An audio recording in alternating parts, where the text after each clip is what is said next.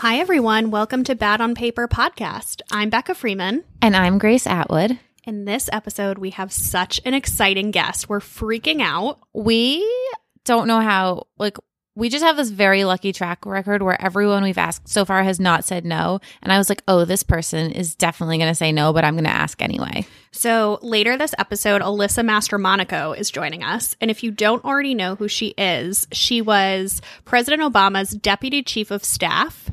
She also is the author of 2 books. We'll tell you more about her, but we are kind of freaking out. Yeah, we're losing our minds a little bit. So this is really exciting for both of us. We also invited her over to your house. Yeah, she's coming to my house.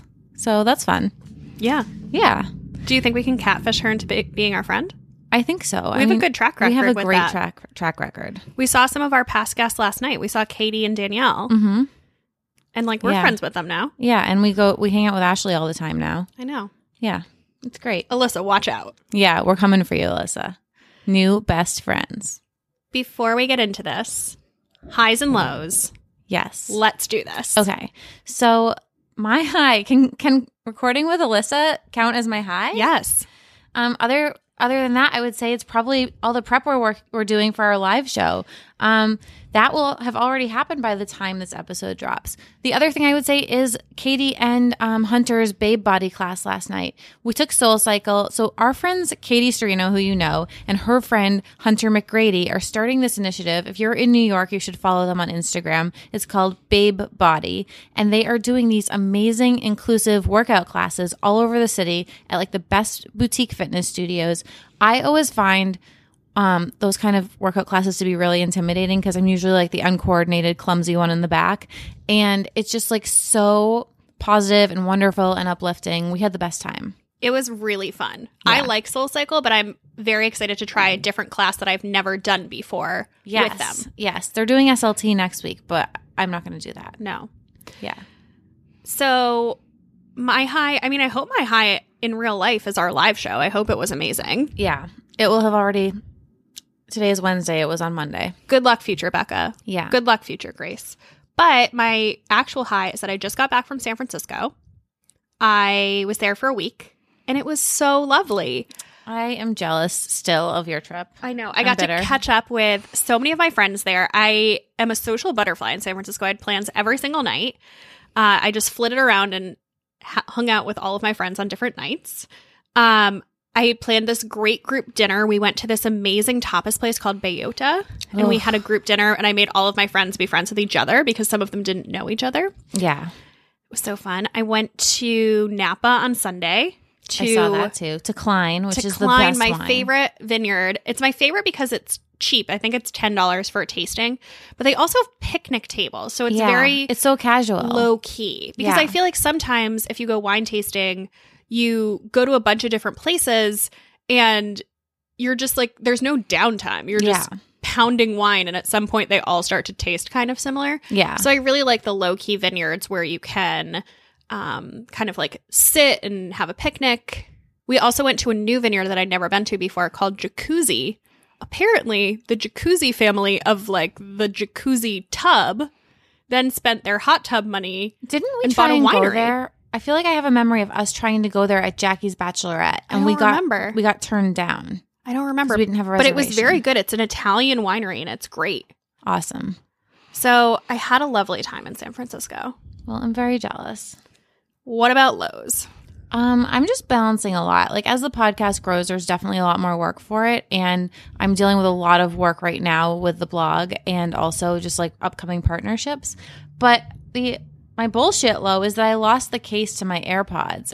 I'm terrified of getting AirPods because, I'm not terrified of losing the case. I'm terrified of one of them falling out of my ear, specifically on a subway platform. That happened to me on the stairs of the subway. I got it back, but yeah. I feel like they're precarious. I feel like I don't have the right shaped ears. My headphones always fall out. Oh, weird. They stay in fine, unless I'm really bouncing around. I can run in them, everything. But I can't seem to ever keep track of the case. Oh, well, So that now I have to go sucks. get a new case. But I think they have a new wireless charging case, which as an Apple nerd, I'm excited about. You have to plug in the other one? Yeah. Oh, that sucks. So I have those Courant mats all over my apartment where Yeah. you just throw your phone down and it charges them. I want one of those. Yeah, it's life-changing. It's nice to just throw your phone down next to your bed. And I have one on the other side of the bed, one by the TV, and one at my desk. Oh, I want one of those. Yeah, that would be an obsession. I should have talked about that. But guys, it's Courant, and they're amazing. Does it work through your pop socket? No, I have to take the pop socket off, which sucks. You take it off every time? Yeah. It's still sticky? No, I just take the whole case off. Oh, you take the whole case off. Yeah. My case is silicone, so it doesn't really, it's like pretty easy to take off. When I was in San Francisco, my friend Lauren had 2 different like chargers that you don't plug in, and one of them didn't work with the pop socket and one of them did. So I need to find out what the brand was of the one that worked with the pop socket. Okay. I'm sorry that you lost your case. It's a bullshit low. Like I just Yeah. had to have a low to share. Like things are great. I'm a little Yeah. too busy, but I'm making money. When you're self-employed, I try and just take that stress and be like, you have money, so you have to chill out. Yeah. Yeah. So my low is kind of an ongoing problem that I have with a person named Past Becca. And Past Becca does this thing where she doesn't want to do something right now, so she puts it off until a later date. And now I'm really dealing with the pileup of the bullshit things that Past Becca didn't want to do, and I scheduled all of them for this week. Oh, that sucks. Past Becca also is overly optimistic about how much future Becca can do. Yeah. So I am so overwhelmed. I was working when I was in San Francisco, but I took off Friday. And then on Monday, I did some work, but the plane internet really sucked, so I didn't get as much done as I wanted. So I came back. First day back, I had back-to-back meetings all day. Then I had a speaking engagement.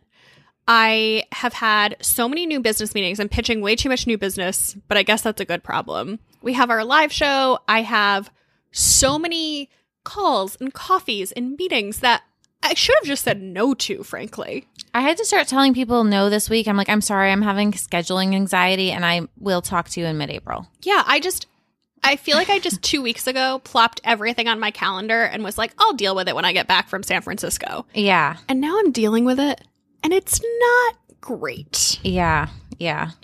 I can relate big time. I'm excited. I feel like I need to do just this afternoon. I'm going to cancel my workout class and just sit down and do work from 4 to 9 and catch up as much as possible. And Yeah. I feel like then I'll feel better Yeah. That's what I'm going to do as well tonight. because I want to go in to live show week with a good, fresh attitude and not be thinking about the 9 million things that I have to Yeah. do. So before we go to Alyssa and we talk to her about all of your questions about her life and working in the Obama White House and politics and cats and everything. You made me take the cat's question out. So not about cats. We're going to talk about cats at some point. It's time for a minute of desperation. Our favorite minute. Hey, Becca, if someone likes this podcast and wants to maybe help us grow and do more live shows and get even bigger, better guests, what can they do? They should leave us a review in the iTunes store. Leave us a review. You can click 5 stars if you're pressed for time. It takes 3 seconds. We love the creative writers in the room. You guys are really good writers. Leave us a written review. We read all of them. We love them. Well, the nice ones we The love. nice ones. And honestly, reviews are the number one thing that impact the ratings algorithm for the iTunes store, which is why we ask. Yeah. It's not how many downloads we get, it's how many new reviews we get. So Yeah, and it's crazy because tons of people can be downloading, but iTunes isn't going to show us on the charts if we're not getting new reviews. so leave us reviews. We sound desperate, we know. We hate being desperate. are desperate. We are desperate. It's cool. If you've already left us a review, join our Facebook group. Last week's book had so much conversation in the Facebook group. It was awesome. It was crazy. I actually had to send people out of my DMs over to the Facebook group because I had so many people being like, I want to talk to you about this. I'm like, did you know we have a Facebook group? And they were all like, wait, what? There's 75 people commenting about and discussing this book right now. And follow us on Instagram at Bad on Paper Podcast, where we have all sorts of book memes. You'll be the first to know if we do more live shows. And Fun things. tell a friend. Tell a friend. I would say bring a friend to our live show, but it's sold out and it's going to be gone. It's going to be done by now. Especially if you live in Boston, DC, or Chicago. Introduce all your friends to our podcast so that when live show comes, they want to go with you. Yes, exactly. Or put us on your Instagram story. And that is our Desperation Minute. Thank you. We love you. Alyssa Mastromonaco she probably needs no introduction, but she is the co-host of the Crooked Media podcast Hysteria, and she is a New York Times bestselling author. So her first book, Who Thought This Was a Good Idea, was one of my personal favorite books that I've read. It was all about her time working for Obama, and then to use her words, about being a short woman with gastrointestinal issues and an advocate for free tampons. Her newest book, So Here's the Thing, is a collective of essays addressing underserved topics meant to show women that you can still be yourself while being powerful, whether you're working in government or anywhere. I think that's probably what we admire so much about Alyssa. She can be so incredibly inspiring, but also relatable and hilarious. And she's a cat lady. I'm a cat lady. Alyssa, we're so excited you're here. You guys, you're never going to get rid of me. I like that threat. We've just been sitting here for the past 40 minutes just talking about everything, and it's been so much fun.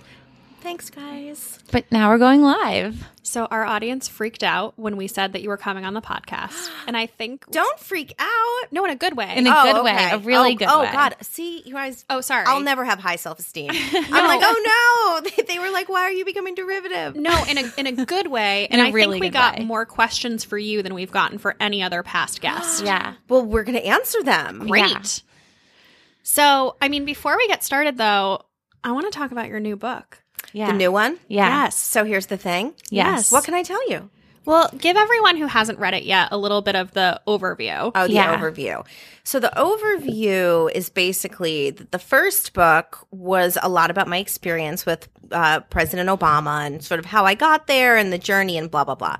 And so the second book was a response to a lot of the questions I got from the first book. Okay. So a lot of women, it was very funny because some of the first Amazon reviews, you should never read your Amazon reviews. I think that's in page 1 of the second book, were like TMI on the IBS. And the funny thing is that was literally turned out to be just one reviewer's opinion. I loved it. It made you so relatable. All of these women and men emailed me and they said, oh my God, I've never known how to deal with it because when you're sitting at your desk and you're in a meeting and then you feel like you have to go, you get nervous and then it makes it worse. And so now I just tell my boss that I suffer from IBS.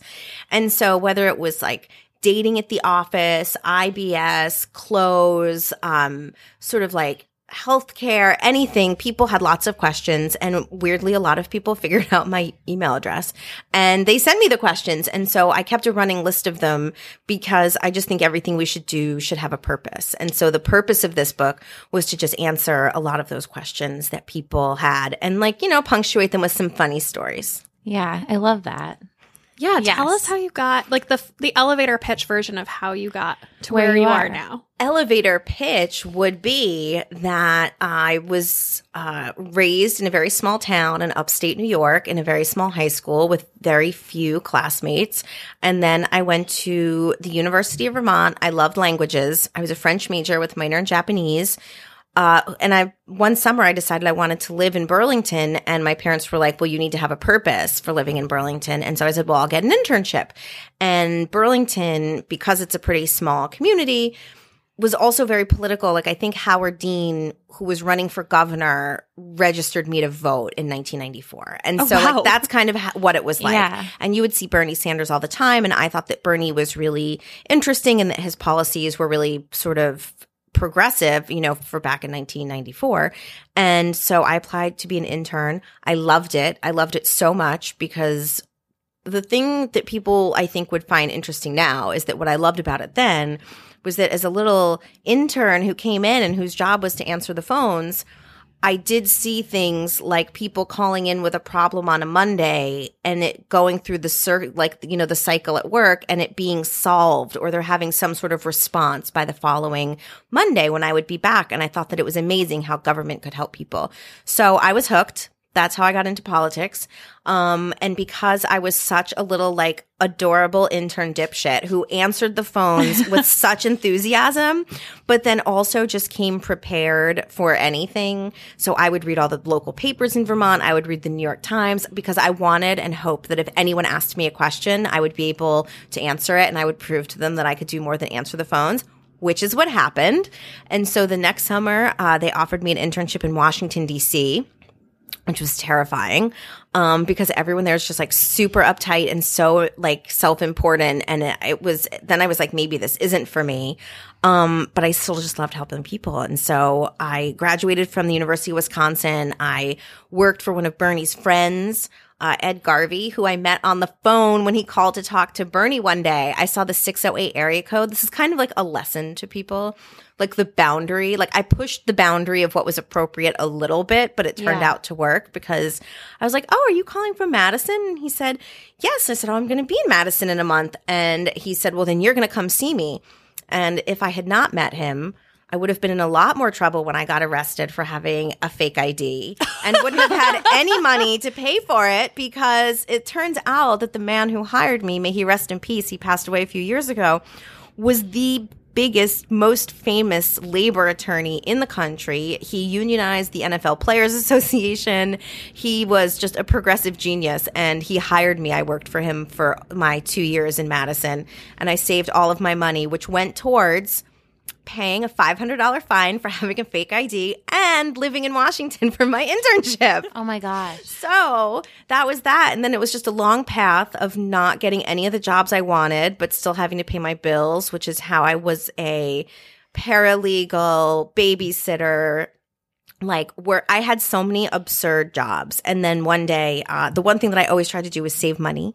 And I was able to save enough money that I could accept a job for $20,500 a year. Oh my God. Working God. for John Kerry. When I wrote him a manifesto late one night that was like, what am I doing with my life? I'll be your intern. I was probably 24, 25, and I was basically applying to be an intern all over again. And that was it. From that point on, pretty much, I was in politics doing one thing or another.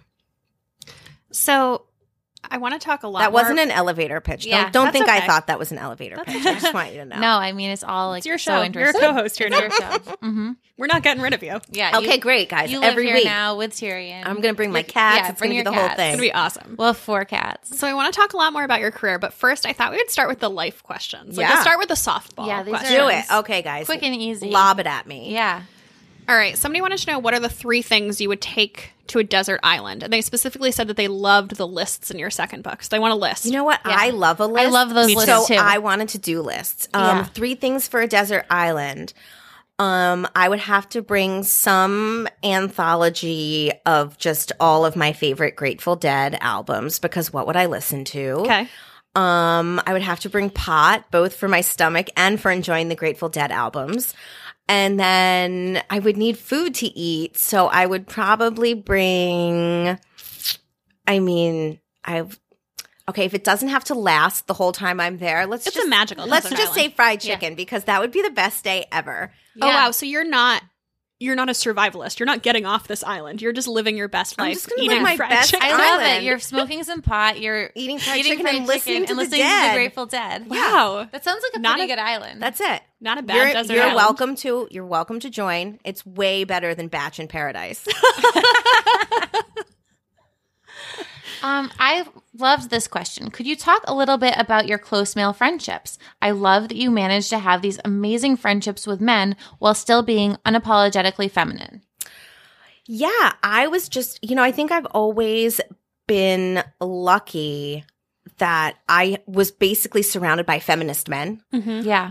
I wouldn't even going all the way back to like when I was a paralegal, like the male lawyers that I worked for were like oddly progressive. And I mean, I don't know, guys. Are we actually saying that men treating women equally is progressive? I guess in 98 it was, you know. But Sad but true. sad but true. In some ways, it's my bros that can tell me the hard truths in a way that like some of my ladies can't. Because when you think about it, it's like if your girlfriend tells you something, like you're both women, you're both the same age, is there some judgment? Is there some sort of like they want something that you don't have?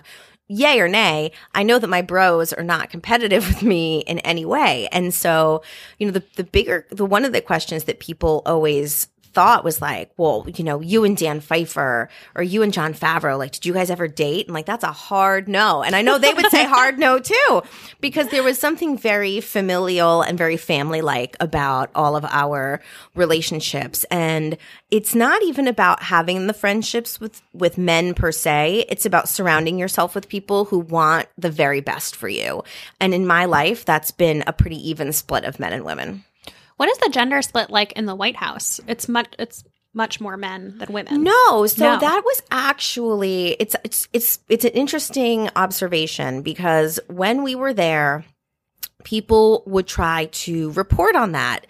And in previous administrations, they used to try to report on diversity, right? And so now here we are, African American president. So reporters are like, what are we going to try and talk about? So they tried to talk about the split. And the truth is that the most senior level in the White House, which is counterintuitive to most people, is the assistant level. To be an assistant to the president is the most senior position in the White House. It's actually very funny because sometimes when I do like television shows, people will be like, and she was an assistant to President Obama. And I was like, no. Assistant to the president is different. But so there are, the number of assistants to the president is congressionally restrained because it has to do, this is going down the rabbit hole, with executive privilege. So only so many people can claim it in an administration. So it's between 20 and 25. And in our administration, we had, I think, about 25. And it was like 12 to 30. It was 12 and 13. And it went back and forth. It was a pretty even split. That makes me feel really great. That's not what I expected, but I really like the answer. No, it was. The problem is that the people who did television the most, and this is why people really need to do their work. And we're going to talk about 2020 later just because we're going to. Can't wait. Yes. But this is why people have to do their homework because a lot of the reporters would say this and we're like, well, wait, do I not count? Like, does Alyssa not count? Does Danielle not count? Do you only count Valerie because Valerie does television? And so we would kind of get into it with the reporters and be like, well, if you're saying that the men dominate the West Wing, you're actually just saying the rest of us don't count because we all have the same position and the president takes all of our counsel with the same weight. Right. So that is the answer. We're pretty evenly split. I love that. Yeah, me too. So one part that we both really loved in your book was where you talked about not having kids. Yeah. Yeah. Yikes. That was a tough one. Well, I'd love for you to talk a little bit about that for people who haven't read the book, but the person specifically asked, how do you define success and satisfaction for yourself as opposed to a more traditional view of like check the box, marriage, kids? So that's pretty good, you know, because I never really did think, I was never obsessed with the idea of getting married. I did always think I wanted to have kids. I can't have kids, biologically, which is fine. There are a lot of ways to have kids. I've thus far chosen not to do it. The thing that I thought was important in writing about it is that I think that we're all expected to have an answer that is definitive. Yes. It is like, yes, I want them. No, I don't. And if you say no, you don't, you're literally people continue staring at you until you provide reasons why you don't want them. And I'm going to tell everyone listening that when someone asks you a question you don't like, you just answer yes or no and stop talking because the silence is theirs to fill, not yours. And that is such good advice. Well, I find I usually tell people that I don't know if I want to have children, and nobody, which is a fine answer. Which nobody is satisfied with, and everyone always says, "Oh, you will."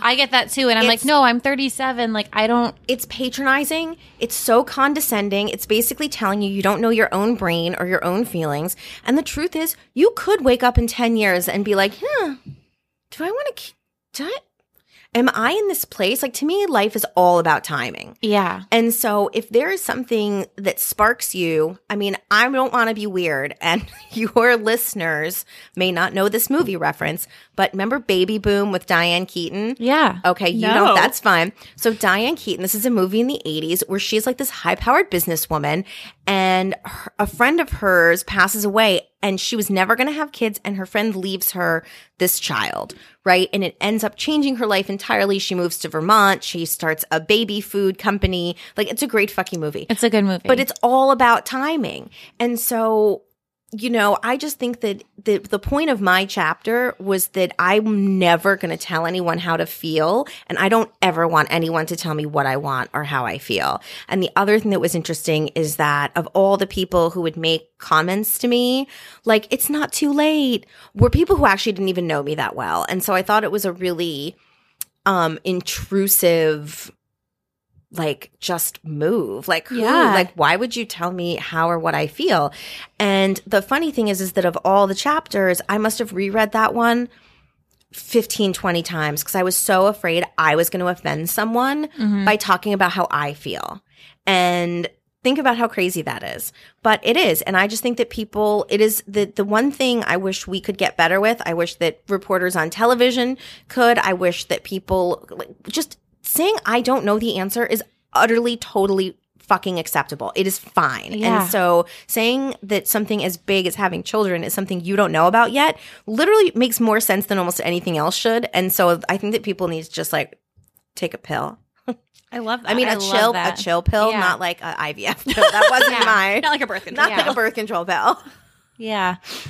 We're going to move gears and talk about our favorite, Obama. Oh, We miss please. him. Your book made me Just some cry so nostalgia. much because I just missed him. Like, I obviously don't know him.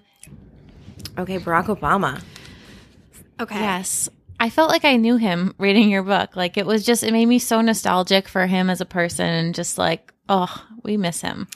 He and Flotus, aka Michelle Obama, who is now the best-selling memoir author in the world, 10 million copies. Yay, She sold out the Flotus. Barclays Center for her book I know, tour. I was there. Oh. Like, it wasn't even like, oh, like, we'll do, you know, like Rockefeller Center, or we'll do, I can't remember. Like what Radio venue. City. Radio City, that's what I was No, trying to think of. it was Barclays. And the best part is because her team is so amazing. It's like, you know, a month before she comes to Barclays, you get an email that's like, hey, Flotus wants to know if you can come to Barclays. And so you get there and you're in the VIP room and it is everyone.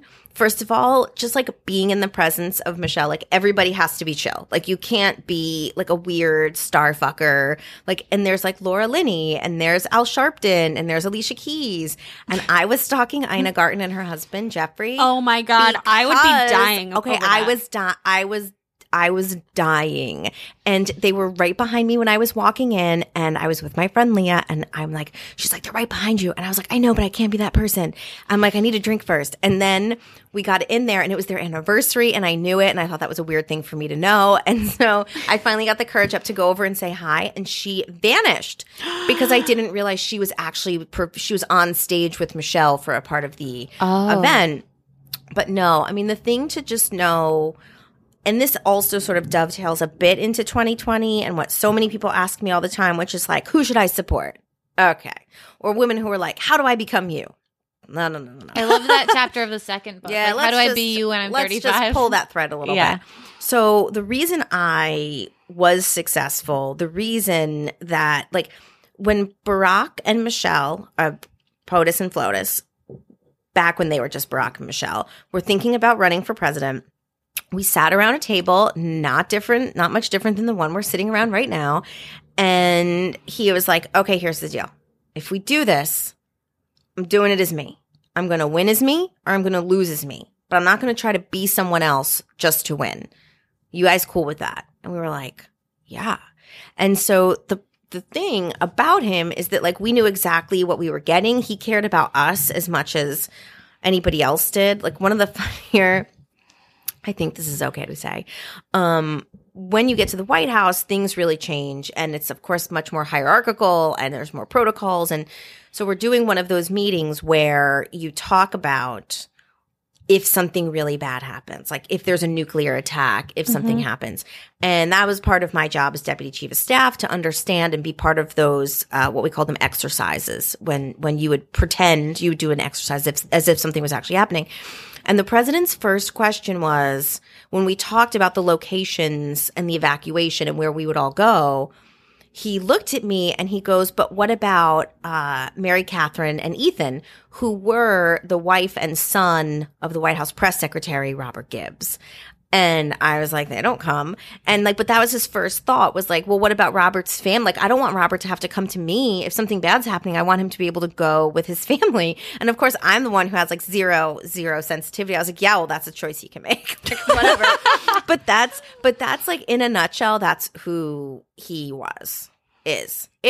He's still with us. He's just not where we want him to be. Yeah. Well, that kind of dovetails into one of the questions we had for you, which is, what was your favorite thing about Obama as a person, not as president?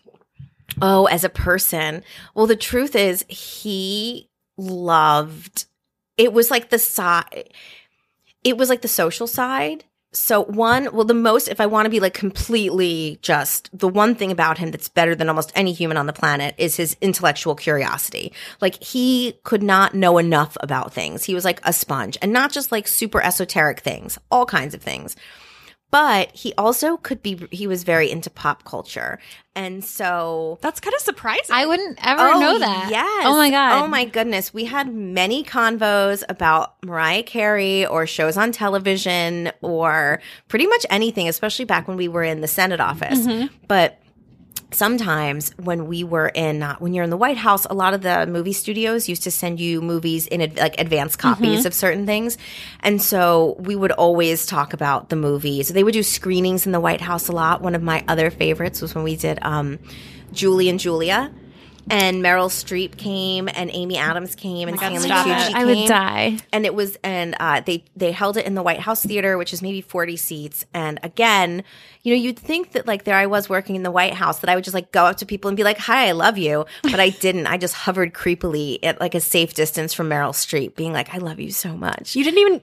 I yourself? didn't introduce myself because I'm a nerd. I'm still a nervous nerd. But that was the fun stuff. That it wasn't like everyone sitting around talking about economic policy all the time, because also the Obamas knew that's not what normal people talked about all the time. Yeah. And so they were very able to converse in all different ways.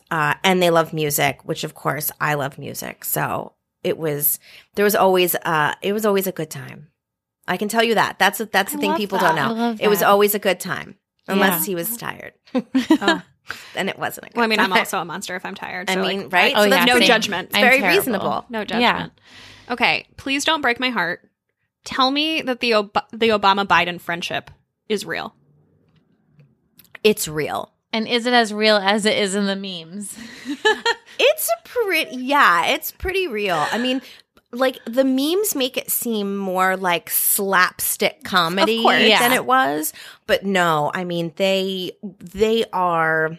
It's not even like the memes make it seem like this sort of like bro down friendship. I would say more their family. Okay. That is the way that I would describe their relationship. When Bo became ill, I was getting my hair done one day, and the president called me to tell me what was happening, and to say that he wanted me to handle getting the vice president down to Texas to MD Anderson, and he wanted to make sure that they had everything they needed, that nobody saw them, that they had total privacy, and that this was like literally the one thing I couldn't fuck up.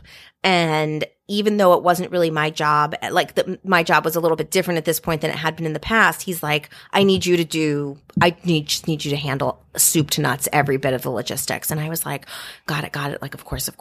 But that's like, I mean, it's like a personal example. I don't normally talk about that, but that's the best way I describe that. I feel their relationship in my heart is that story. Oh, thank you for not breaking my heart. No, there's no breaking your, no, don't worry. Good. And now, do you and Obama still keep in touch? Yeah. I mean, look, it's like, we don't text. Like, it's not like that. But, when he is in New York or I'm in DC, it's like, oh, is he around? Or he'll, like, last year I actually got to interview Michelle for a History Channel event. Oh, really? Oh, fun. Yeah, it wasn't on television. It was a private event. But I was so nervous, and because it's like FLOTUS. And I got there and, you know, there are all these like colleagues of mine who are standing around and she comes in, she's like, you're still so little and cute. And I was like, oh, thank you. But that's just how it is. And like at her book event, I've actually seen Michelle more than I've seen the First Lady more than the president in the last year. But, you know, it's like no time has passed, basically. Yeah. That's kind of what it comes down to. I mean, I was already feeling nostalgic for Obama, but now my heart feels like really Well, you warm know and what's fuzzy. funny? A girlfriend of mine, one of the greatest things about working in the White House was, and this sounds corny, but it is entirely true, was that what you could do to other people, like for other people. Like, and so this is 3 years ago today was a White House egg roll, the Easter egg roll. Okay. Which was the single greatest day to be at the White House because it was filled with music and children and people's families and people who you thought were like very serious and uptight that you worked with would be with their like adorable child just like rolling down the hill. And I started thinking through, one of my friends reached out and was like, I just got notified, like one of the Instagram, like 3 years ago today's, that it was the egg roll. And I was like, my God. And she goes, you know, you changed my family's life. Like that's like a day we'll never forget. And so many people say that because despite what this administration has done, it is the most aspirational place on earth. Absolutely. And like that Yeah. was being able to do that for people was like one of my greatest highlights of working there. And I was feeling very emo on my way over here thinking about it. Aw. Oh.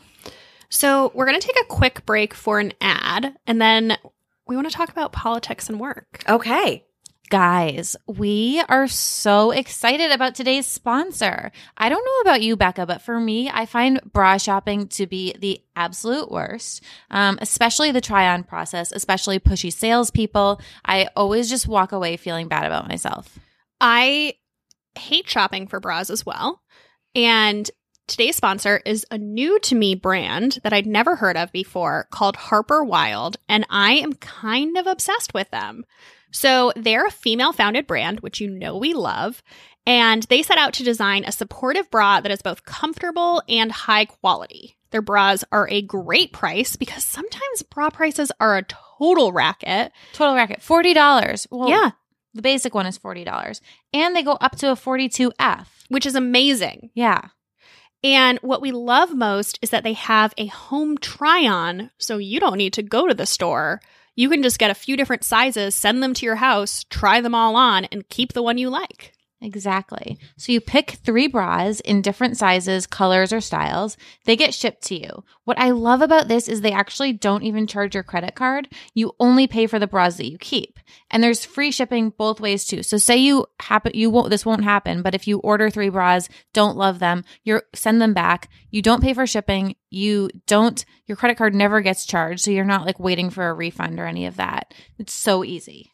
So the thing that I love about their bras is that they took out all of the embellishments. I hate the bows and Oh the my God. I cut sequins bows off of all my bras. and the rhinestones. These are just a great basic bra. They fit super well. It's very comfortable. And the thing that I like the most, Grace, is that you can adjust the straps in the front. I know. It's such a game changer. No reaching around your shoulder, like trying to get the right fit. We all know I don't go to yoga, so I don't have the flexibility to do the acrobatics that sometimes adjusting your bra requires. It's such a smart company. I love mine. It's so soft. It's finally a bra that you don't want to take off the second you get home. There's no pokey underwires or itchy fabrics, and they're totally seamless, so you can't see them under a t-shirt. I'm wearing mine right now. Can you see it? I can't. See? Yeah. It works. Yeah. The other thing I love is that their bras come in 3 different shades of nude. Yes. So it can match your skin tone for a variety of colors. And they also come in black. Yeah. So the last thing that we'll say is we love the charitable angle. A portion of the brand's profits are actually donated to reputable projects all around the world to help women gain access to education in over 120 countries. I love when my purchases do good too. Yes. If you would also like to try Harper Wilde, go to Harper Wilde, that's wild with an e.com/BOP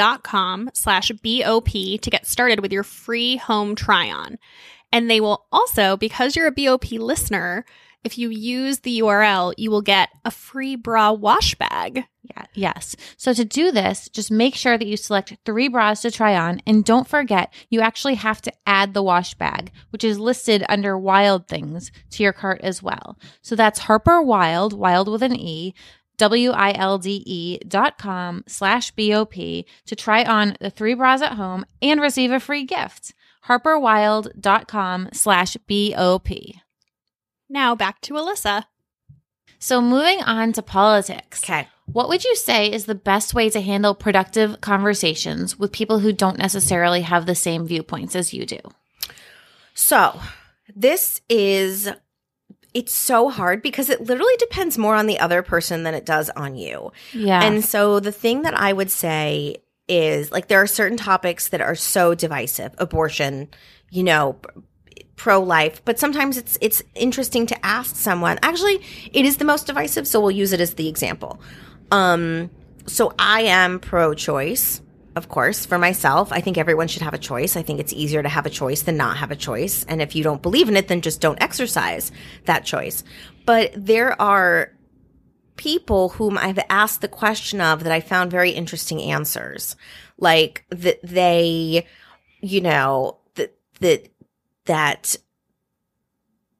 they had gotten pregnant, that they never could have, in a very difficult circumstance, that they had the baby, so everybody else should have had the baby, like that if they could do it.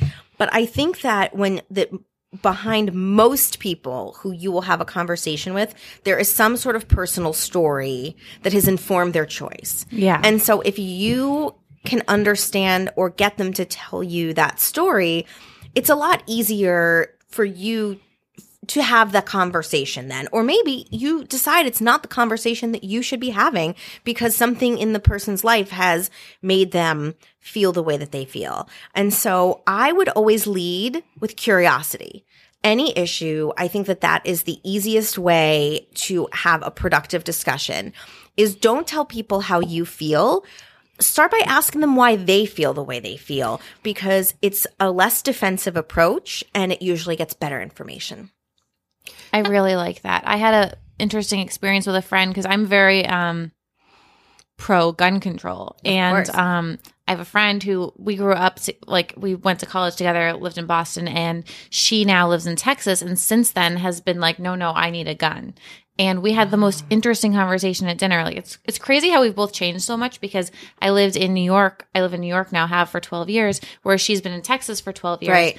And your views change and your life experiences change. So was her decision that she wanted to have a gun based on like protection or living someplace rural, or was it she lives somewhere rural, and she's had people like who live near her, there is like a mile away from someone, right, but who have been robbed or like held up at gunpoint. And if you don't have a, if you live in the sticks different. And you don't have a gun. Well, and I grew up in upstate New York where on the first day of hunting season, there was literally an announcement that came over the PA that said, reminder, everyone must take their guns home. There can be no guns in gun racks, like in the cars in the parking lot. Oh my God. And that's because people went hunting and they were, that's what the gun's intent was for. And so, but once you find that out about someone, you're like, oh, okay, well, I get that. Yeah. And then you can say, well, do you think there should be background checks? And they're like, well, of course. And then you're like, oh, so we are on the same page. Yeah. In a way. Right. Exactly.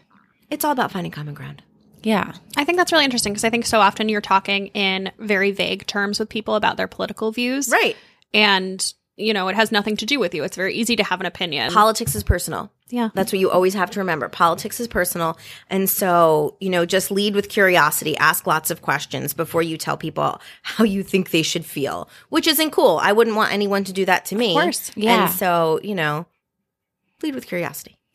Well, so talking about politics being personal, what is the best way that individuals who do not work in politics can get involved in the upcoming presidential election?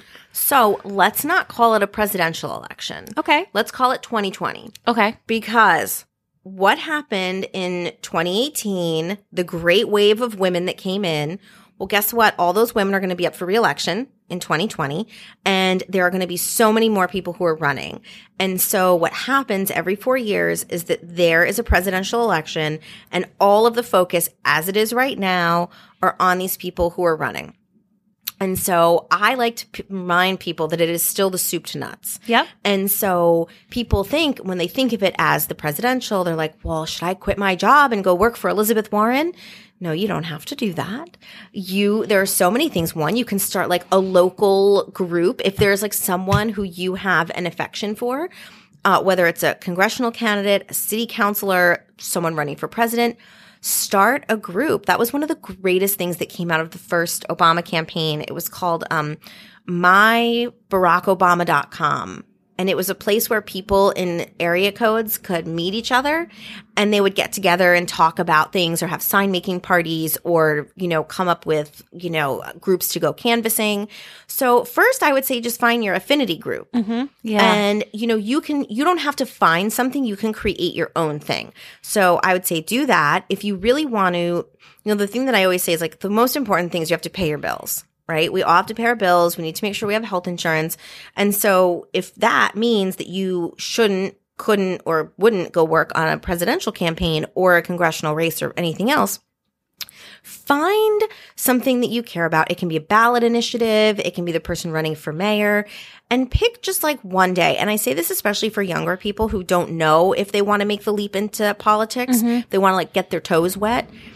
Find someone and show up. Be a volunteer. And even if, say you can do 6 to 9 on Monday nights, and that's all you can do. Well, first of all, there's no all. Like, that's good. That's a lot.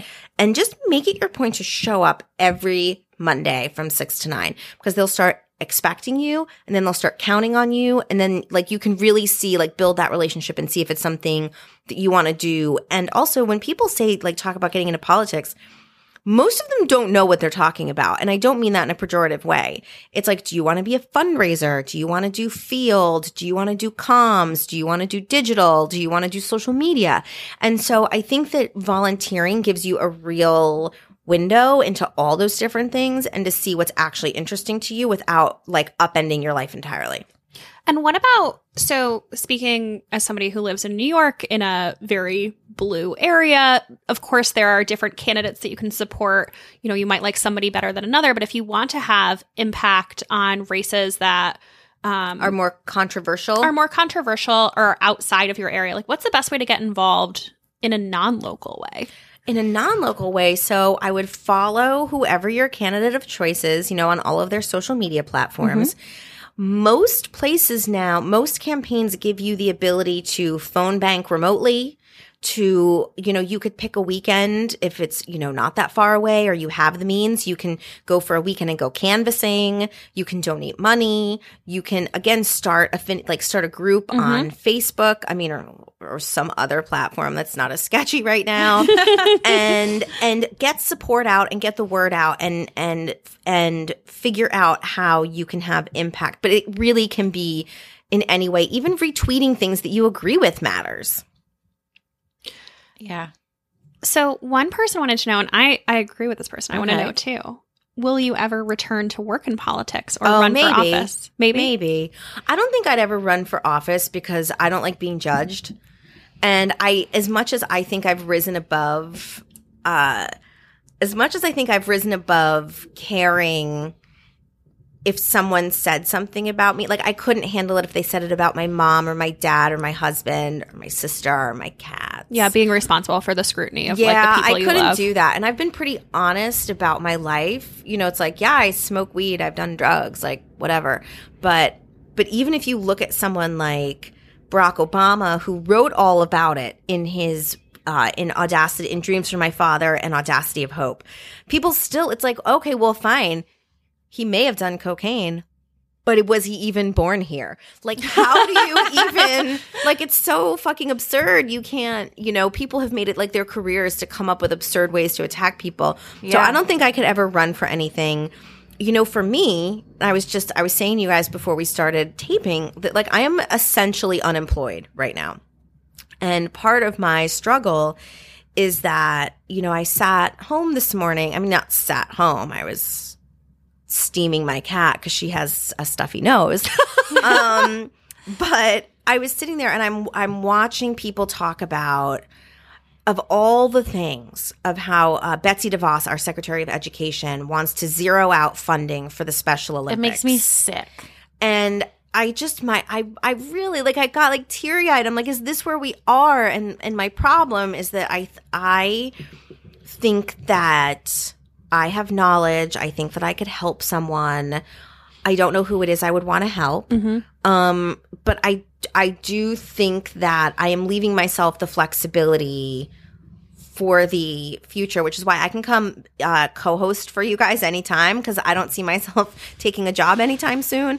I think that, like, I need to just wait and see, but I do think that this is the most important election of our lifetime. And so if I have something that could contribute to us winning, I would have a hard time sitting out. I felt that way about the Kavanaugh. And, you know, the thing that's funny is that, you know, I worked for John Kerry and we lost when we ran. And then, you know, we won both times with Obama.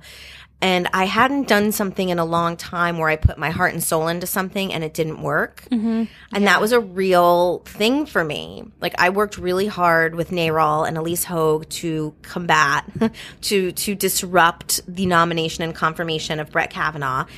And in my heart, like, you always have to believe that what you're fighting for is attainable, right? In my heart, I saw no way on God's earth that this man could be confirmed.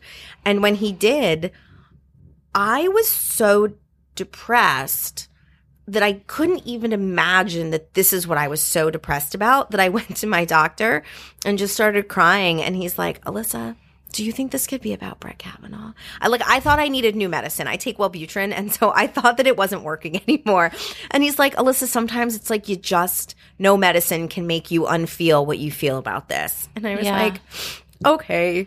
So that was hard for me. Yeah. I mean, like that was, you know, to see someone like Dr. Blasey Ford come forward and then it didn't work. And so I was like, well, fuck it. I'm not doing this anymore. But that's a terrible attitude. So we'll see. There are a lot of candidates who I think have really incredible platforms and are doing great work. And so I would imagine I'll have something to do with it. Well, that's breaking news, by the way.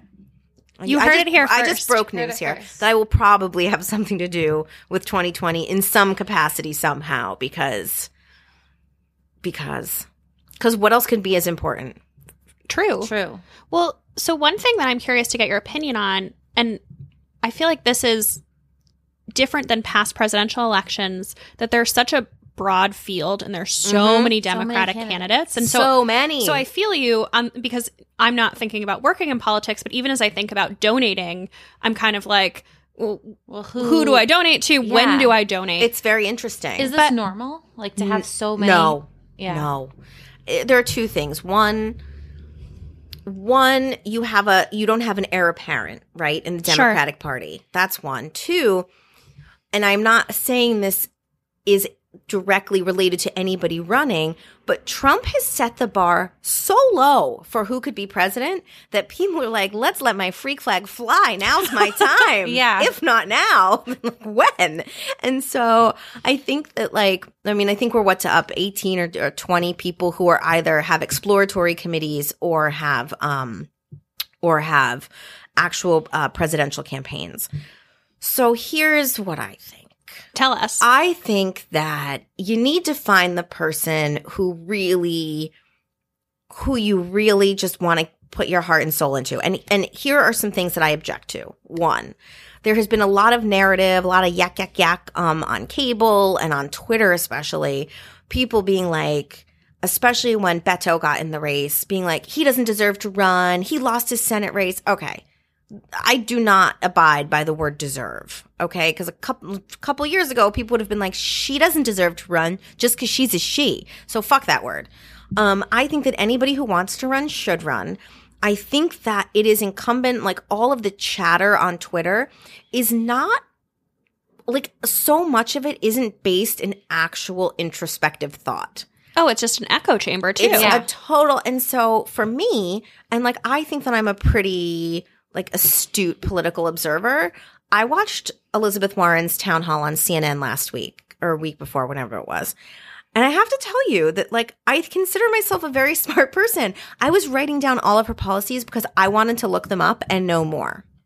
And so, a couple of things. I think if there are people who are running who have websites and the website doesn't have a policy section, that's a problem for me because I want to know what you think about certain things because there are issues, and this is like very controversial. I mean, not very, it shouldn't be, but you know, months ago when everything started really getting very heated at the border and there was a big outcry and it was like this hashtag abolish ICE.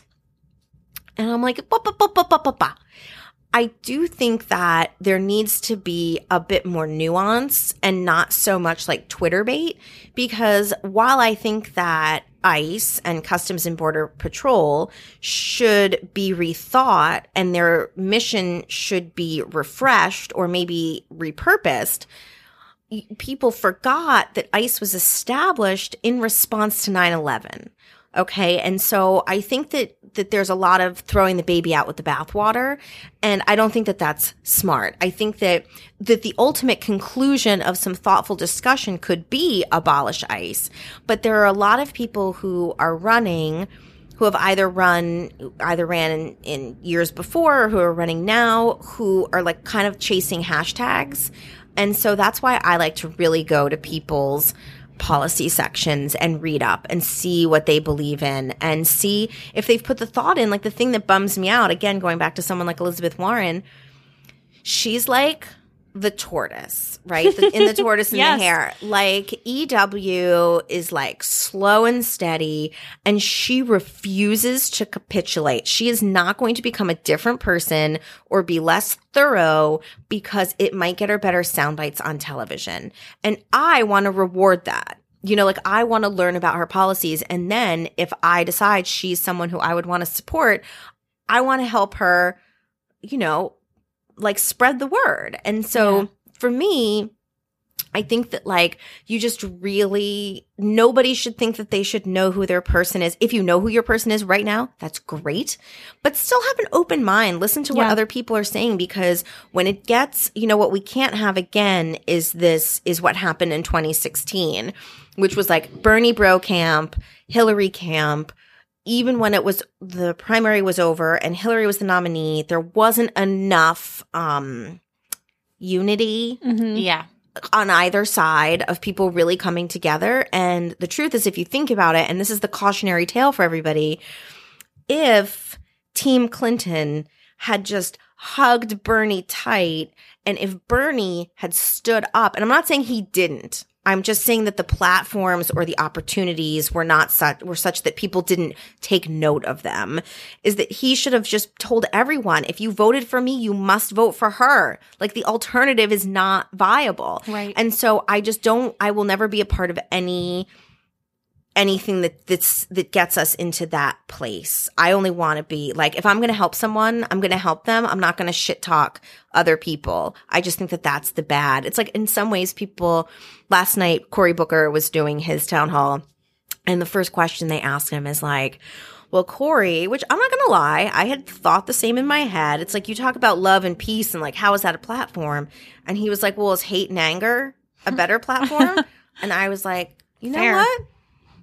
Copy that. Like, okay. Yeah. And but that's why we have to listen to people. And that's why, as tedious as it can be, listening to the town halls and the town halls that they're doing on CNN and MSNBC, but then also the Democratic debates. They're going to start in end of June, I think. Or Republican, well, like not Republican, because like Donald Trump's probably going to be your person. I don't want to alienate any of your listeners. But if you are a Democrat, watch those debates. See who stands up. Whoever would have thought this could be a fluke? It could be the future. But like Mayor Pete went from like 0.0% to number 3 in the Des Moines Register poll in Iowa. And the Des Moines Register poll is usually, it's quite a indicator. It's not a garbage poll. And so I didn't realize that. I didn't either. He was at number 3, and his book today was back on the New York Times bestseller list because people are super into Mayor Pete.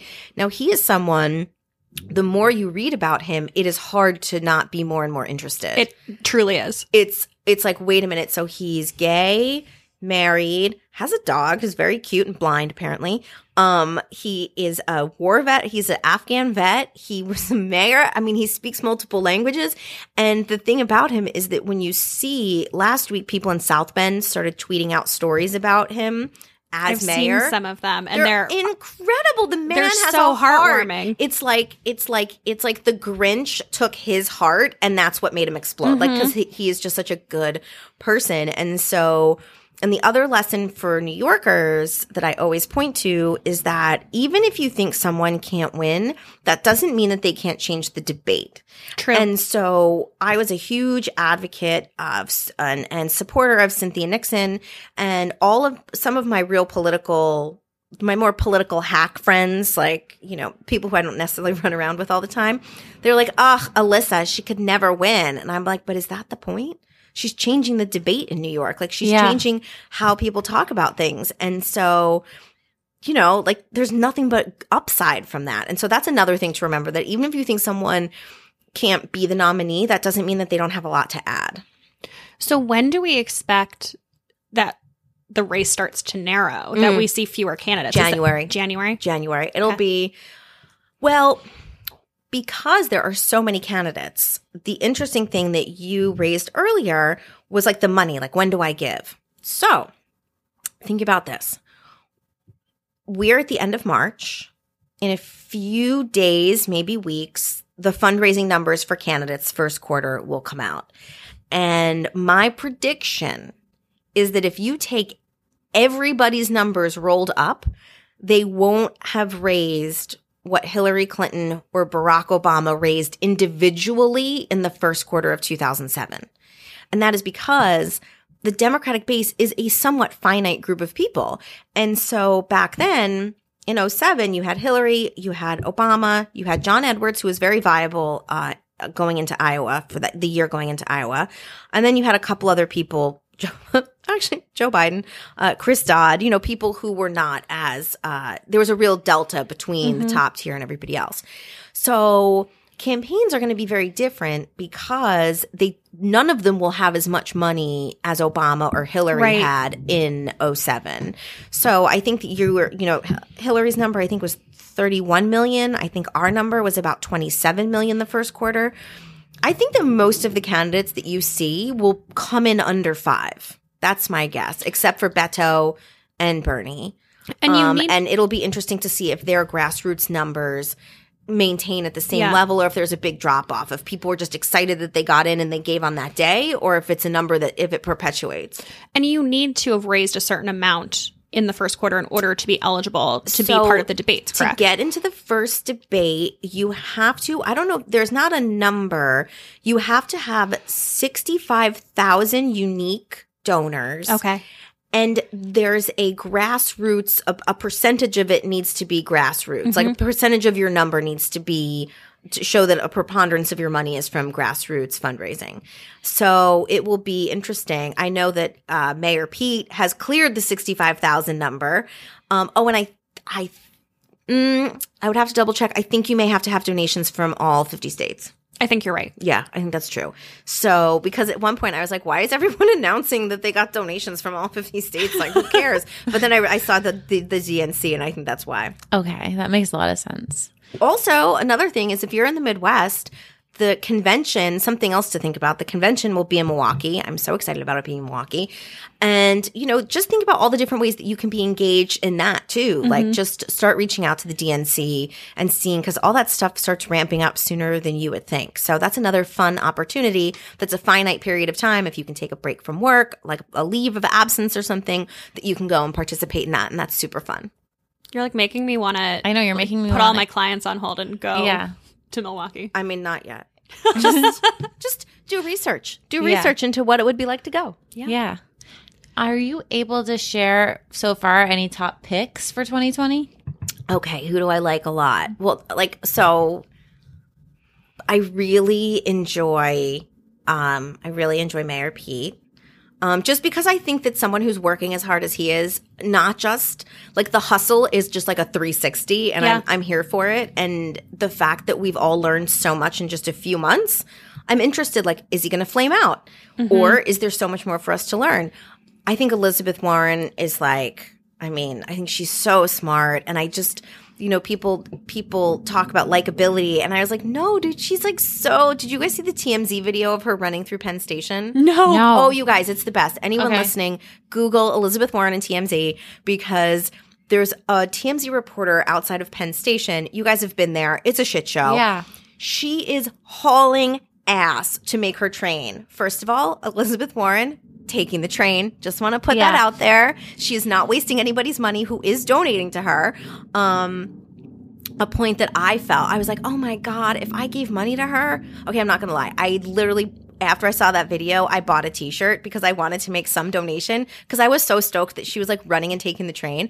But so she books it, runs down. They're literally calling her train to start boarding. Like they thought that I guess the train must have been a little late. And so she like takes a breath and was so like, she didn't want to be rude. So she told the reporter she had a minute and called him over. And he did this interview on his iPhone with her at Penn Station where she talked about her couple of days traveling. I need to see this. You Oh my have God, this to. is It's amazing. so wonderful. And so someone so I'm into learning. I want to see how she does. I think like Kirsten Gillibrand has been such an advocate for women. Back when it wasn't popular, I just think that she has so much to offer, so I want to see more. I also think that we need to see as like things move on, like is the Beto flame, like is it ignited further? Is he really like the next Barack Obama, which I can't say. Everyone says, but I'm like, no one's the next Barack Obama. And then also I love Kamala. I mean, like, honestly, they're all very good people. And having worked in politics for a long time, I've come across, cross paths with them all at some point or another. And like Kamala, like she's the person who can prosecute the case, though I do have to give a shout out to the one person who's not running that I'm obsessed with. And I want everyone to follow her, Mazie Hirono. Mazie Hirono is a U.S. Senator from Hawaii. She is the spirit of aloha at all times, and she's such a fucking badass. She's Buddhist, and she's an immigrant, so she can't run for president. She's Japanese, I think. But she is on TV. She tells the straight truth. And if you actually go back to the Kavanaugh hearings, she is the person. I think that she was one of the best people who questioned him. She's just no shit.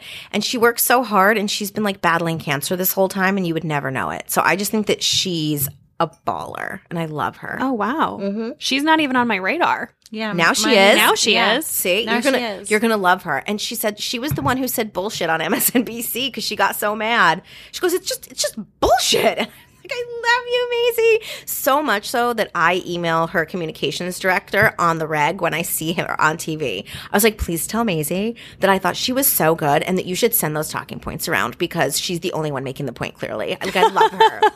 So yeah, follow Mazie Hirono. Okay. I'm going to. Her. So let's switch gears, and we have some general questions about work. Not Okay. your work. Just but work generally. Just work generally. Okay. Yeah. So I feel like you must have some experience in this. How do you stay calm in stressful or high pressure situations? Are you good under? You must be good under pressure. I'm pretty good under pressure. I think that you have to you have to focus. Okay. So sometimes for me, the one thing that was great about my job and the people I worked with is that we were all very much focused on our direct and discrete responsibilities. We weren't trying to be what the other person was doing or get in on what they were doing.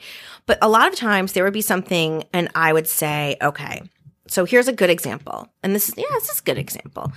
The first day that I assumed all the responsibilities as White House Deputy Chief of Staff was a day when there were riots in Cairo. And I got an email that said there were a group of citizens, AMCITs, American citizens, from Schaumburg, Illinois, who needed to be evacuated from Cairo. And immediately my heart starts to race because I don't know what the fuck to do. And I was like, Alyssa, focus. And I made a list of the questions I had. And so The secret is lists. I'm sorry. Yeah, it's always it's all lists. about lists. Because you know what? It's like if you just sit there, you can induce a panic in yourself. And so by making the list, everything seems manageable when it's on paper. It really does. It at least And so I made the list. How many people? Where are they? How do I get a plane? Like, how do I? And so I just went one by one. I replied to the person. How many people are there? Then I was like, okay, how do I get a plane? So I emailed a person who I thought might know how I got a plane. And lo and behold, by the next morning, those people had been evacuated from Cairo. And that does not make me a superstar. It makes me someone very good at making a list and following through. So you have to be the thing you always have to remember is that, like, in some ways panic is selfish because you're thinking about you. You're like, oh my God, what am I going to do? Yeah. No. You got to focus. It is not about you. It is about getting the job done. And so that's why organizing your thoughts to me is the most important way. And also for me, I would always have people coming in and asking me questions when something really intense was happening. And that would help me. That would make me panic because I would be pulling my focus away from what I was doing to answer questions. So I took a minute and I was like, okay, how can I make this end? And so I sent an email out to all of the people who I needed to give updates to. And I said, I will give updates every 45 minutes. Please don't come and ask me questions in between so I can get all the information to give you a fulsome update in 45 minutes. Changed the way we did business. Right. And so that worked in a lot of ways. It was when we were working on things like, Hurricane Sandy, when things were changing by the minute. Barack Obama was not in the White House. I mean, obviously it's like, Sandy made landfall in Puerto Rico. My God, October 25th. That is how crazy things That's get. Burned like in when your you brain. remember, it's burned in my brain. And so we knew, and you had to take it step by step. It was like, okay, it's in Puerto Rico. It's going to come up the coast. How can we do like pre-landfall declarations for places? How do we gird New York? Even if it's not going to be as bad as they say, maybe we should still. And it all came down for me to lists. And I had a list that was day by day. And then I had one that was region by region. And I just kept them clean. I kept them updated. And, I think that we were able to give people all the information that they needed as things were happening and also make sure things weren't as bad as they could have been. So lists. I love that advice. Sorry, it's true. Lists, and also when you're panicking, if it's because you're in charge of something, you just got to own it. You can't sit there and wait for people. You have to set the course that you want. So for me, it would be like calling a meeting right away, saying, okay, guys, here's the SITREP, the situation report. Here's what we know. Here's what we don't know. I'll update you as we have it. Please don't reach out to other people. We need all information coming in through a point. Like, I really had to take ownership. And the truth is that, and Hurricane Sandy is such a good example because it was a really diffuse, it was crazy because it was weeks before the 2012 elections. And so we had a president who needed to campaign still. We had a president who wouldn't campaign if he thought there were people in harm's way. He needed to know that things were happening. And there were so many things at any given minute.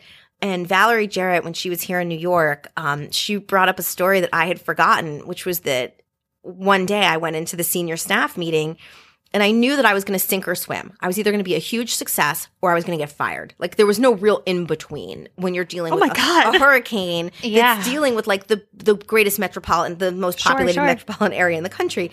And I came in and I was like, so guys, there's this thing called the Northeast Reserve. And I just authorized like $1 billion of oil and gas. And they were like, okay. And I'm like, I don't know. And so then I did that. And then all of a sudden people were like, well, how are we going to get the gas to where it needs to go? And I was like, okay. And then I went to the Department of Defense and I was like, can we get trucks? And they're like, well, we don't have trucks. I'm like, well, can we get other oil companies and gas companies from places that aren't affected to drive theirs to pick it up and take it where we need it? And they were like, yes.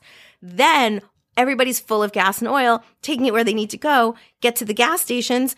And they're like, we can't put it in because the generators weren't working and you can't fill it. And I was like, okay, can we get all the generators from every place that's not affected to these gas stations so we can get, and the truth is it wasn't perfect, but we did it. Alyssa, I feel stressed. I feel not stressed having too. lived this Yeah. your shoes. It is, but the truth is that like I just had to take each problem as it came.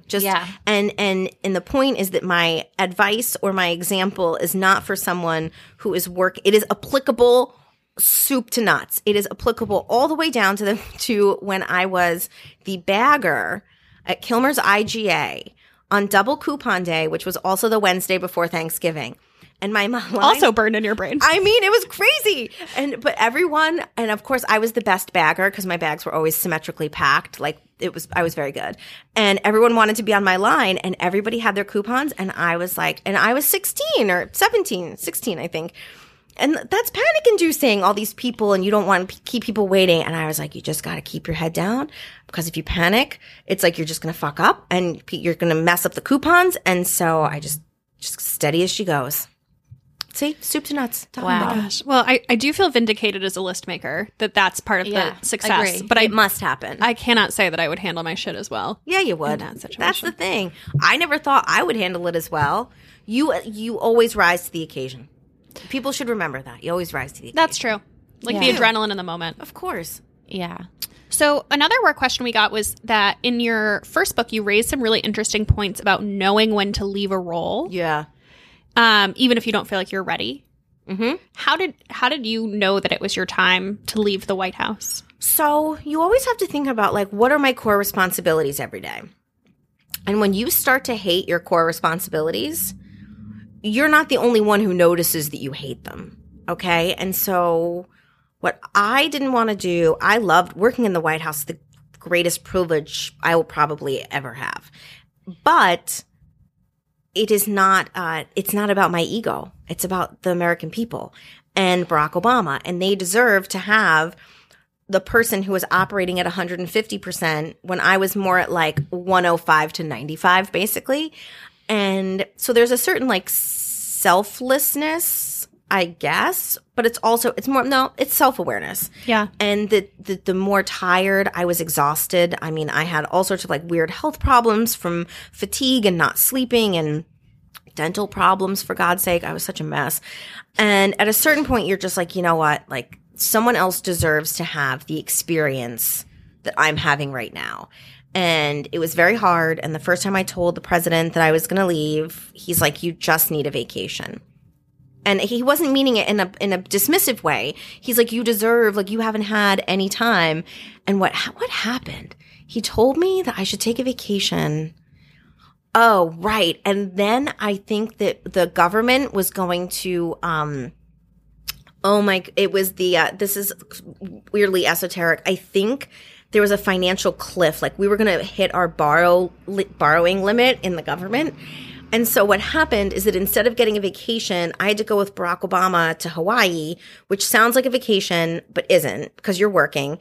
And while we were dealing with him having to deal with Congress and having to fly back and forth between Hawaii and Washington, D.C., we're also confirming Chuck Hagel to be Secretary of Defense. And the truth is that nothing waits for you. So my conference calls about Chuck Hagel were 10 a.m. Eastern, 4 a.m. Hawaii time. So cool vacation. That was like supposed to be my time when I like refreshed myself. Oh. And it was basically, so that was 2012. I don't remember. I can't even remember. See, this part I can't remember because it all starts getting a little bit fuzzy. But I thought that he deserved someone, you know, like part of my idea was that part of my job is that I made 10, 20, 40, 50 decisions a day. And I also had to come up with tons of ideas, or at least collaborate with people to come up with ideas about how we would express the president's priorities. And so when you become the person, which interestingly goes to the title of my book, when you become the person who sits there and is like, and people are trying, like they're coming up with ideas and you're like, yeah, we did that 4 years ago. It didn't work. Yeah, we did that a year ago. We can't do it again. You become like the good idea goalie, and you keep all the good ideas out. I was going to ask you about that because that is the part of your book that stuck with me the most. And I actually left my full-time job at the end of May, and that's kind of how I'd gotten to feel. And when you said that in your book, I was like, oh my God, yeah. This is me. I felt that way when I left Bobble Bar. Yeah, where it was like, you're the totally person, jobs, everyone's but brainstorming. No, but you become the no police. Yes. And so when you become that person, no one wants to work with you. No one's going to invite you to meetings because you just have a fucking shitty attitude. And when you tell people their ideas are bad, it's very hard for them to not think they're bad. Right. And so, which in the very beginning, years and years ago, was how I started saying unwittingly at the time, like, so here's the thing. Because what I would want to do is in a table in a room of people, like, I mean, not all ideas are going to be good, but I wanted to always try to take out the good parts of an idea. So someone would offer something and I'd be like, well, so here's the thing. This part, not sure it works, but let's focus on this kernel of your idea and see what we can do with it. And like by the time I got to the end, there was no so here's the thing. It was like, yeah, no, that's terrible. And I didn't want to leave the job after having such a glorious and meaningful experience. I didn't want it to be like, you know, the 7 a.m. meeting is starting and at 6:55 people are around the table being like, fuck, Alyssa's been in such a fucking shit mood. Like, what's wrong with her? Pfeiffer, go talk to her, which is usually what would happen if either Pfeiffer or I were in a bad mood. People would be like, Alyssa, how's Pfeiffer? Have you like checked in with him today? And I was like, he was fine to me, which is how it would go. And he would always very gingerly be like, so Alyssa, people in the meeting were noticing that you were... I go, oh, what, that I had a face on? That's always, for a woman, it's always the thing. I had a face on. And so that apparently I was, instead of just thinking, I have cramps today, I have my period and I don't feel great, people would always be like, oh, is Alyssa mad? And so by the time we got to like that point, I was like, I want to leave when people still think I'm dope and not when people are like, fuck, thank God she's gone. Yeah. Yeah. And I think that's how we all should leave our jobs. And it's okay to be honest with your boss, you know. I think that's such good advice. It's easier said than done sometimes. Like you have to get past it and then you're like, I should have left 6 months ago. Right. And then you're like, I should definitely go now. Yes. like when you've had that Yes. metamorphosis. Yes. So one of the other questions we got for you was, I'm really interested in this. What's the best or most constructive piece of professional feedback you've ever received? Not to be so sensitive. Okay. I am, and it's in when I say it, sometimes women are like, man, people only say that to women. No, it is a critique of me that is completely reasonable.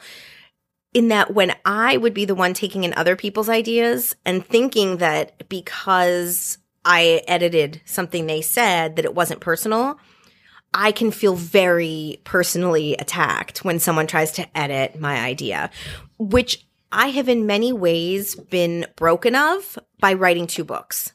You cannot not get feedback when... Right, nobody's like, this is perfect. You're a genius. No, though luckily for me, my co-writer, Lauren Euler, is one of the most brilliant people, so I will say that our feedback was very minimal. But that was mostly because of her, and she's just superb, and so they'd be like, wow, we don't even have to edit this. But like the outlines and stuff. Sure. And the person who I actually took a ton of feedback from was Lauren, because I would tell a story or write a story down and you know, and she'd be like, you know what? Like, no one's going to care about this. And fine. You know, I've gotten to the point where I can say fine. But before I would get, you know, really, if someone disagreed with me about something I cared a lot about, I could get really, you know, my face would get red and my eyes would focus down at the table or like out the window, which is such a sign. And I would just be very sensitive. Instead of, I don't know why I took feedback differently than I intended it when I gave it to other people, but I did. And so, Pfeiffer specifically, and Pete Rouse, who was my boss in the Obama Senate office, he went, God damn it, you need to stop. And like, he was right. So that was my best feedback I ever got. I love that. Yeah. I need to be less sensitive too. Right. Even just like you small just gotta things. roll with yeah. it. It's fine. Who cares? And also, who cares if someone doesn't like your idea? It doesn't mean it's bad. I know. It means it's not right for the moment, potentially. Fair. Yeah. So our next question is, what is your best advice for women in positions of leadership, especially in the male-dominated careers? For women in positions of leadership in male-dominated careers. So I would say that one of the most important things is to still be yourself.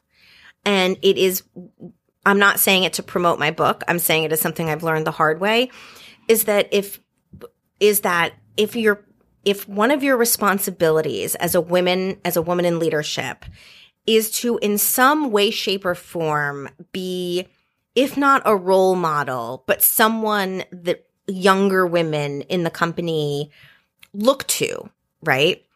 If they look at someone who feels they have to conform and do, I'm using air quotes that your listeners can't see, and like do what a man would do or act like a man would act. People want to be in companies and in places where they see themselves reflected in the leadership, which is why I wrote the first book, because I wanted young people, young women specifically, to see that you can nearly shit your pants and still work in the White House.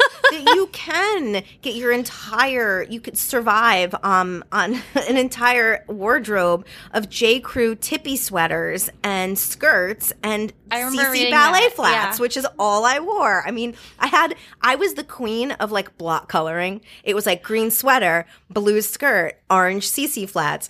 And I wasn't in a suit. I didn't have pantyhose on. And, you know, it took me a little while to get there, not because of me so much, as because I didn't want people thinking that Barack Obama had hired like these wily coyotes to come work in the West Wing. But when I got there and I was in a position where I was one of the most senior people in the White House, I did want to be me, and he was fine with that.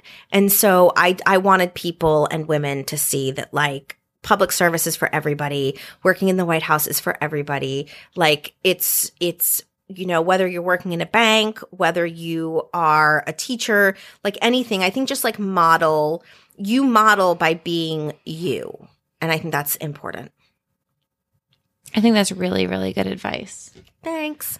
So we started our podcast originally about books. So you like can't get out of this without talking about your book, about other books. Like you need to be into the books. Of course. I want to know how your book kind of came to fruition. Somebody asked, did it need to be vetted by the White House? Mine did not. Oh, it didn't? It did not. However, because I was someone who was involved in vetting other people's books, I was very aware of what my book could not contain. Okay. So you followed the rules. I followed the rules. There was no classified information in my book. There was nothing like that. And I was very careful to never characterize how anybody else felt about something. It was my story, and I didn't want to tell other people's stories. Books that came out, the other thing was that my book technically came out after the Obama administration had ended. Okay. So it was a different standard. If it had come out during the administration, I think the White House counsel's office would have had to read it and make sure it was fine. Do you read fiction? And what are some of your favorite books? Oh my God, you guys. So I have not read much fiction in a while. Yeah. Mostly, if I'm being honest, because Twitter has singed my brain. Okay. And I mean, it's true. And I've really started doing less and less, and I have so many books. I have read so much nonfiction that I do need more fiction in my life, but we'll have to send you a care package of like trash books. Okay, please, because okay, guys. I think we need to send her the selection. Yeah. Okay, it's like The Bachelor in a dystopian future. That is what I need. Great. That is. We have some recs for you. Yeah, that is what I need. But last night, true story, I did order. So one of my self-cares, because I mean, we all know like people talk about self-care, and it's a lot of times this like bougie bullshit that nobody can really afford. Yes. So my self-care has been me and one of my BFFs, Leah, have started watching Little House on the Prairie from the beginning. Oh. Okay. And we went down the rabbit hole. Like last night I was like, should we post our text messages right now? Because they're so fucking funny. But we were going back and forth. We got like, you know, Melissa Gilbert and Mary. So basically like their characters, which people would recognize. So like Laura and Nellie were actually best friends in real life, but everybody hated Mary. And there was no chemistry between Laura and Almanzo. It was like a problem. So anyway, we went down the rabbit hole, and I just ordered the Allison Angram bio or her biography, which is like being the bitch on the prairie, because she was Nellie Olson. Oh my God. So I have, because normally, you know, especially when you write a book, everybody sends you their books to read. And because mine was memoir / advice, most of the stuff I get is nonfiction. but this is my tiptoe back in. Okay. Because Okay. I want to hear about life on the prairie. And like Pa Ingalls apparently knew he was so hot that he would like direct scenes so that his shirt would be off. I mean, I can't wait for my book to come. I texted Leah. I was like, by the way, I ordered both books. I ordered us both a book because we're going to want to read them like together IRL. That's something I do. I'm like, Yeah. I don't want to be in this alone. no, You're reading it with you're me. reading it with me. So that's what we're Yeah. going to do. Wait, how much Little House on the Prairie is there? 9 seasons. Oh my God. Oh my Yeah. God. Wow. And I take them nice and slow. And the worst is that, like, when I watched it when I was growing up, I remember my mom being like, it's very religious. Okay, there's nothing religious about it as I watch it now. And episodes just straight up make me cry. And I'm like, Mr. Edwards was so misunderstood. Like, there's so much to him. Oh my God. And we text each other when we're watching different. I'm like, you're too far ahead. You're in season 2 already. And so that has been my escape. And we're like, we may start our own like blog or something. Please do. Because Please do. we want to do a couple old series and watch them and see how we feel about them now. I feel like it could be a great Instagram even for people. Like, Don't I think you that think? would go viral. Because we were talking about like Family Ties. Like Family Ties does not age well. But somehow Little House on the Prairie is like it's like a hot toddy for the soul. You're I just want your future Instagram handle to be White House on the Prairie. And I want Oh my all God, of your lock that handle all down of your now. colleagues to like White come House on the Prairie. come opine, watch an episode with Yeah. you, and like give their Well, thoughts. because You need to lock that handle down Okay, now guys. before. So I'm doing it today because here's the other thing that not a lot of people know is that Dan Pfeiffer, my ride or die, has also watched many of these shows. So he is a 90210 aficionado. Me too. Me too. Yeah, me too. And also, he knows a lot about the Gilmore Girls. Oh, I love And that. So if you read our tweets back and forth, so I was also on top of Little House. I've really gone back to some Gilmore Girls. And I tweeted about Logan Huntsberger's father. I saw that And last Fife night or this morning. Fife tweets back, and he's like, Jess, Dean, or Logan. And people were like, oh my God, Dan Pfeiffer knows about Gilmore Girls. So I think people would be surprised at the depth and breadth of our knowledge. So White House on the Prairie is going to happen. Do it. It's Do it. No, it's going to happen. Do it. It's going to happen. And you guys will You have heard to it be first. contributors Great, because you great. just came up with the idea. Great. It's going to be insane. I'm gonna have to start. I think that's gonna be my next show I binge watch. Great. It's really something. It's I love it's that. oddly special.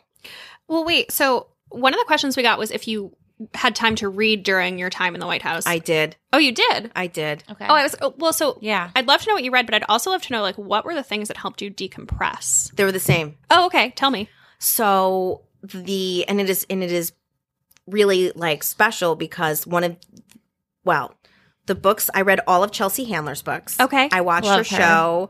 Are You There Vodka? It's Me, Chelsea was one of the 2 books that I carried with me almost all the time because when like you know how you get a book and you love it so much that you can read it and it's okay if it puts you to sleep because it's like your Bible and you just have it and it's fine. So Are You There Vodka? It's Me, Chelsea was one of those books, and so was both of Mindy Kaling's books. Okay. And you're now friends with both of them. I believe. Yes. So Chelsea is like one of my dearest friends. Like she's one of the most she's like one of the most generous, kind people like on the planet. And when I was out in LA, she's like, stay at my house so we can Instagram story about your book. And I was like, thanks, dude. I appreciate that. Aw. So her book, and it's so funny because I was introduced to her show by my father back in the day. He's like, Oh. you should really watch this Chelsea Handler woman when she was on E. Yeah. She's very funny. And I was introduced to her because when she had her Netflix show, she worked with a woman, Emily Black, who is my friend, who is now Emily Black Favreau, married to John Favreau. But I always like to differentiate because Emily is my friend. She's not John's wife, but just to put it all in perspective. Okay. And so she worked with Em, and she said to her, she's like, there has to be a woman who can talk about politics in a way that's like smart and funny because I'm tired of having men on all the time. So Emily introduced me to Chelsea, and that's how we became friends. And so I was on the show a couple times. And so she's great. And then Mindy's book, this is actually funny because when I had finished reading Mindy's second book, I was with Barack Obama and we were at the Waldorf Hotel here in New York. And someone came in and said, oh, you won't believe it. Mindy Kaling is here. And I was like, no. And Barack Obama was like, what's going on? And I was like, do you even understand? And I pulled her book out of my bag. And it was like, it was the paperback, and I had written notes in it, and I had highlighted things. The back couple of pages, I had written like inspirational things that I felt. I basically used it as my diary. And I showed it to him, and like, if you hadn't seen it before, you're like, wow, those are like the musings of a madman. And so he was like, well, let's get her back here. And so he's like, go tell Mindy I would love to meet her. And so, but it was all like, one, he did want to meet her, but it was all a bit of a ruse so that I could meet her. I'm sorry, if I got that message, I would think that I was being punked. Right, no. And Yeah. he's like, and so she came back and they said hi. And then she and I talked for like 45 minutes. And when I finished writing my first book, I sent it to her and she offered to blurb it because she liked it. And then when it came out, we actually have like a development deal that they're working on, like making the book into something on screen-ish. And Mindy's involved. Maybe, yes. Kaling Productions. Oh my God, that's amazing. Oh my God, I didn't know chills. I'm that. so excited about this for Yeah, you. it was actually, we announced it in, everything takes so long that people Right. forget. But no, we announced it like a week or two after the first book came out. Okay. Okay. But so it's still in the works. So you're an unemployed lady with a lot of irons in the fire. I'm an Yeah. Okay, yes, Yeah. that's true. I'm an unemployed lady who's very busy doing things that don't pay. and is about to have her successful smash podcast / Instagram White House on the Prairie. White House on the Prairie, you Yeah. guys. I really feel like I love have this. something to do now. Great. Yeah, thank you. Great. Wait till you see. I can't wait. So the I'm so last excited. question we have, Yes. how realistic is DC politics on shows like Scandal or The West Wing? Having watched them both very avidly multiple times, Okay. I hope it's very similar. So I'm going to break them all down for you. Okay, please. Okay. So the one that's weirdly the most accurate is Veep. Oh, okay. Okay. Okay. I don't watch because Veep, so- here's the problem. Oh, you should go back from the beginning and watch Okay. Veep. Oh, it's so funny. Because true story, JLD, Julia Louis-Dreyfus, the HBO had some access to the White House because it was filmed when we were there. So when you're me and you watch these shows, I look for the technical things, Okay. like how close, how do the storylines track, but then also like how do they actually get it right? Like Yeah. does the Air Force One look like it should look? Okay. Does the White House look how it should look? So I think Veep is like really well done. The West Wing, I love. People used to always ask me if I was Donna. And I was like, no, I was Josh. But she was the woman, right? Yeah, yeah. But like she and CJ Craig and Nancy, what's her name? What's her last name? Nancy McNally. Nancy McNally was the national security advisor. CJ Craig was the press secretary, and Donna was like the prominent It's like the assistant. Yeah. But not to the president. Like she was just an assistant. She was Josh's Yeah. assistant. And so Oh my gosh, that's So funny. the West Wing, the stories, the legislative language, the processes that they talk about, highly accurate. Okay. The West Wing is not dark like they make it seem. It like, did like seem dim, so dark. like literally dim. And no, we had I plenty wasn't of sure light. if it was just because it was an older No. older series. No, we had plenty of light, and also it was not. There wasn't like those hubs. Like they'd always show like the people in the pit. Yeah. Yeah, there was no pit in the West Wing. I mean, the West Wing also made it seem like there were about 5 people who worked in the White House. 5 people Yeah. who worked there, all men, and that they were always walking fast. Well, that's the Aaron Sorkin special. I know, but I'm just here to say, on occasion, Not a lot of walk and talks? occasion we hustled. For the most part, we just walked at a normal pace. Scandal, like not even remotely in the orbit of that was Yeah. Fair. real fiction. But it's very funny because we still loved it and we still watched it. There Yeah. were 3 shows that we talked about routinely on Monday mornings or Friday mornings. Girls, Veep, and Scandal. Okay, we have very similar. I have very similar. Yeah, I mean, tastes I think to I should whoever work you in were the talking White about House. these That was, with. the Monday morning after on Girls. Remember when Hannah Horvath for real gets her OCD going, and there's that scene with the Q-tips, right? So Kathy Rumler, who was the president's lawyer, who is so genius. I always have to shout out my girl Kath because she delivered the closing arguments in the Enron case and all at 35. And the reporters only reported on the fact she wore pink shoes. Right? But Kath is like literally one of the smartest women to ever walk the planet.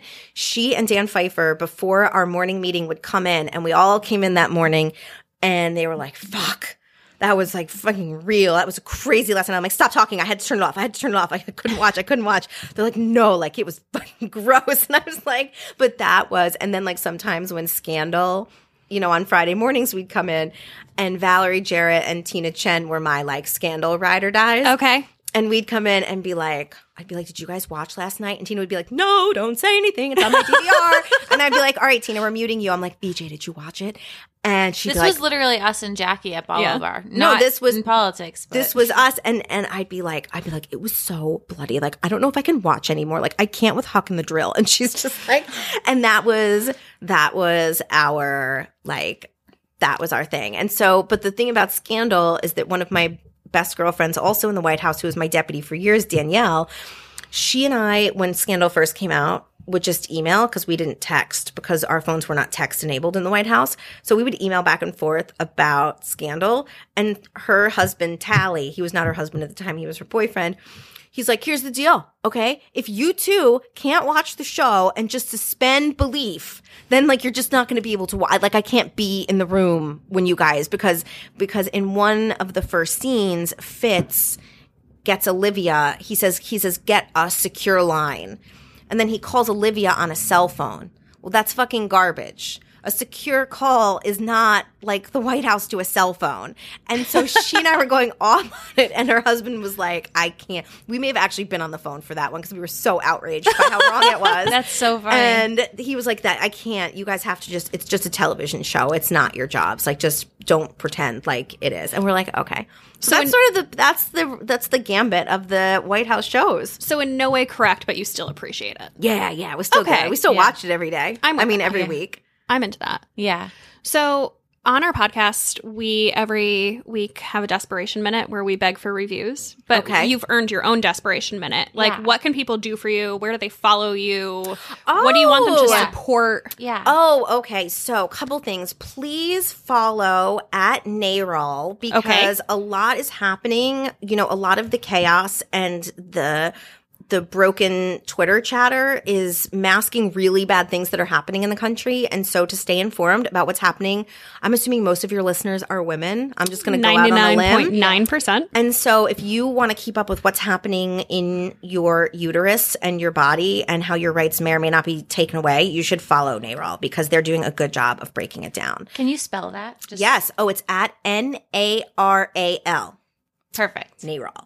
I am at Alyssa Mastro 44 on Twitter. Okay. And at Mastro 175 on Instagram. I am private, but I do once a week go through and accept people who don't look to be bots or sex or like weird so you can sex get in. things. Yeah, I wasn't sure. I always tag you when I talk about you. Yeah, that's the easiest way. If you tag me, then I can like see you and accept you. Yeah, but I just never know. I'm still, my hubs is like Trey private. And so I have to seek Insta approval to ever post him. Okay. And so since he feels that way, I like to be able to say that I sort of somehow have vetted the people who are on my account. And then I think that's it. I'm not on Facebook or anything else. And buy her book. Please buy her book. Buy her book. Please buy my book. And then once you... What's the second book called? The second book is called So Here's the Thing. And I am very proud of it. It's like hard to say that, you know, sometimes, but I'm very proud of it. And once you buy it and you read it, then pass it on to someone else who will love it. I love that. Mm-hmm. Yeah. Alyssa, we can't thank you enough for being on. Guys, this has been so the amazing. most fun. I'm so we glad had it was so so much fun for fun. us. Oh, yay! Yeah. All right, fun. sorry I squealed. Oh, don't worry about it.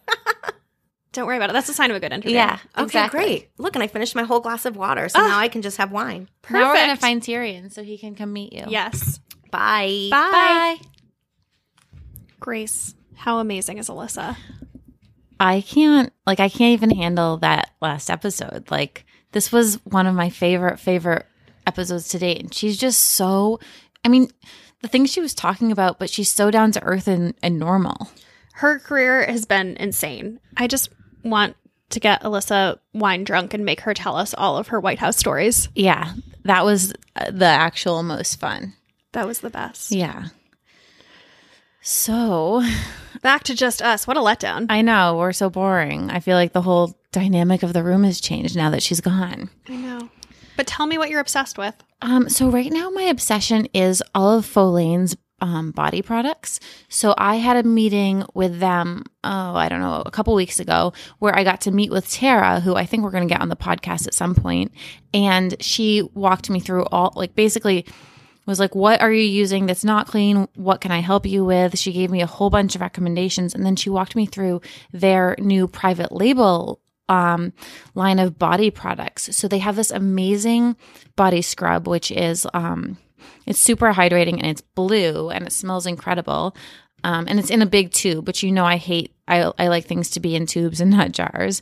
There's also the oil treatment that I gave you, which is kind of like a clean alternative to Origin's Peace of Mind.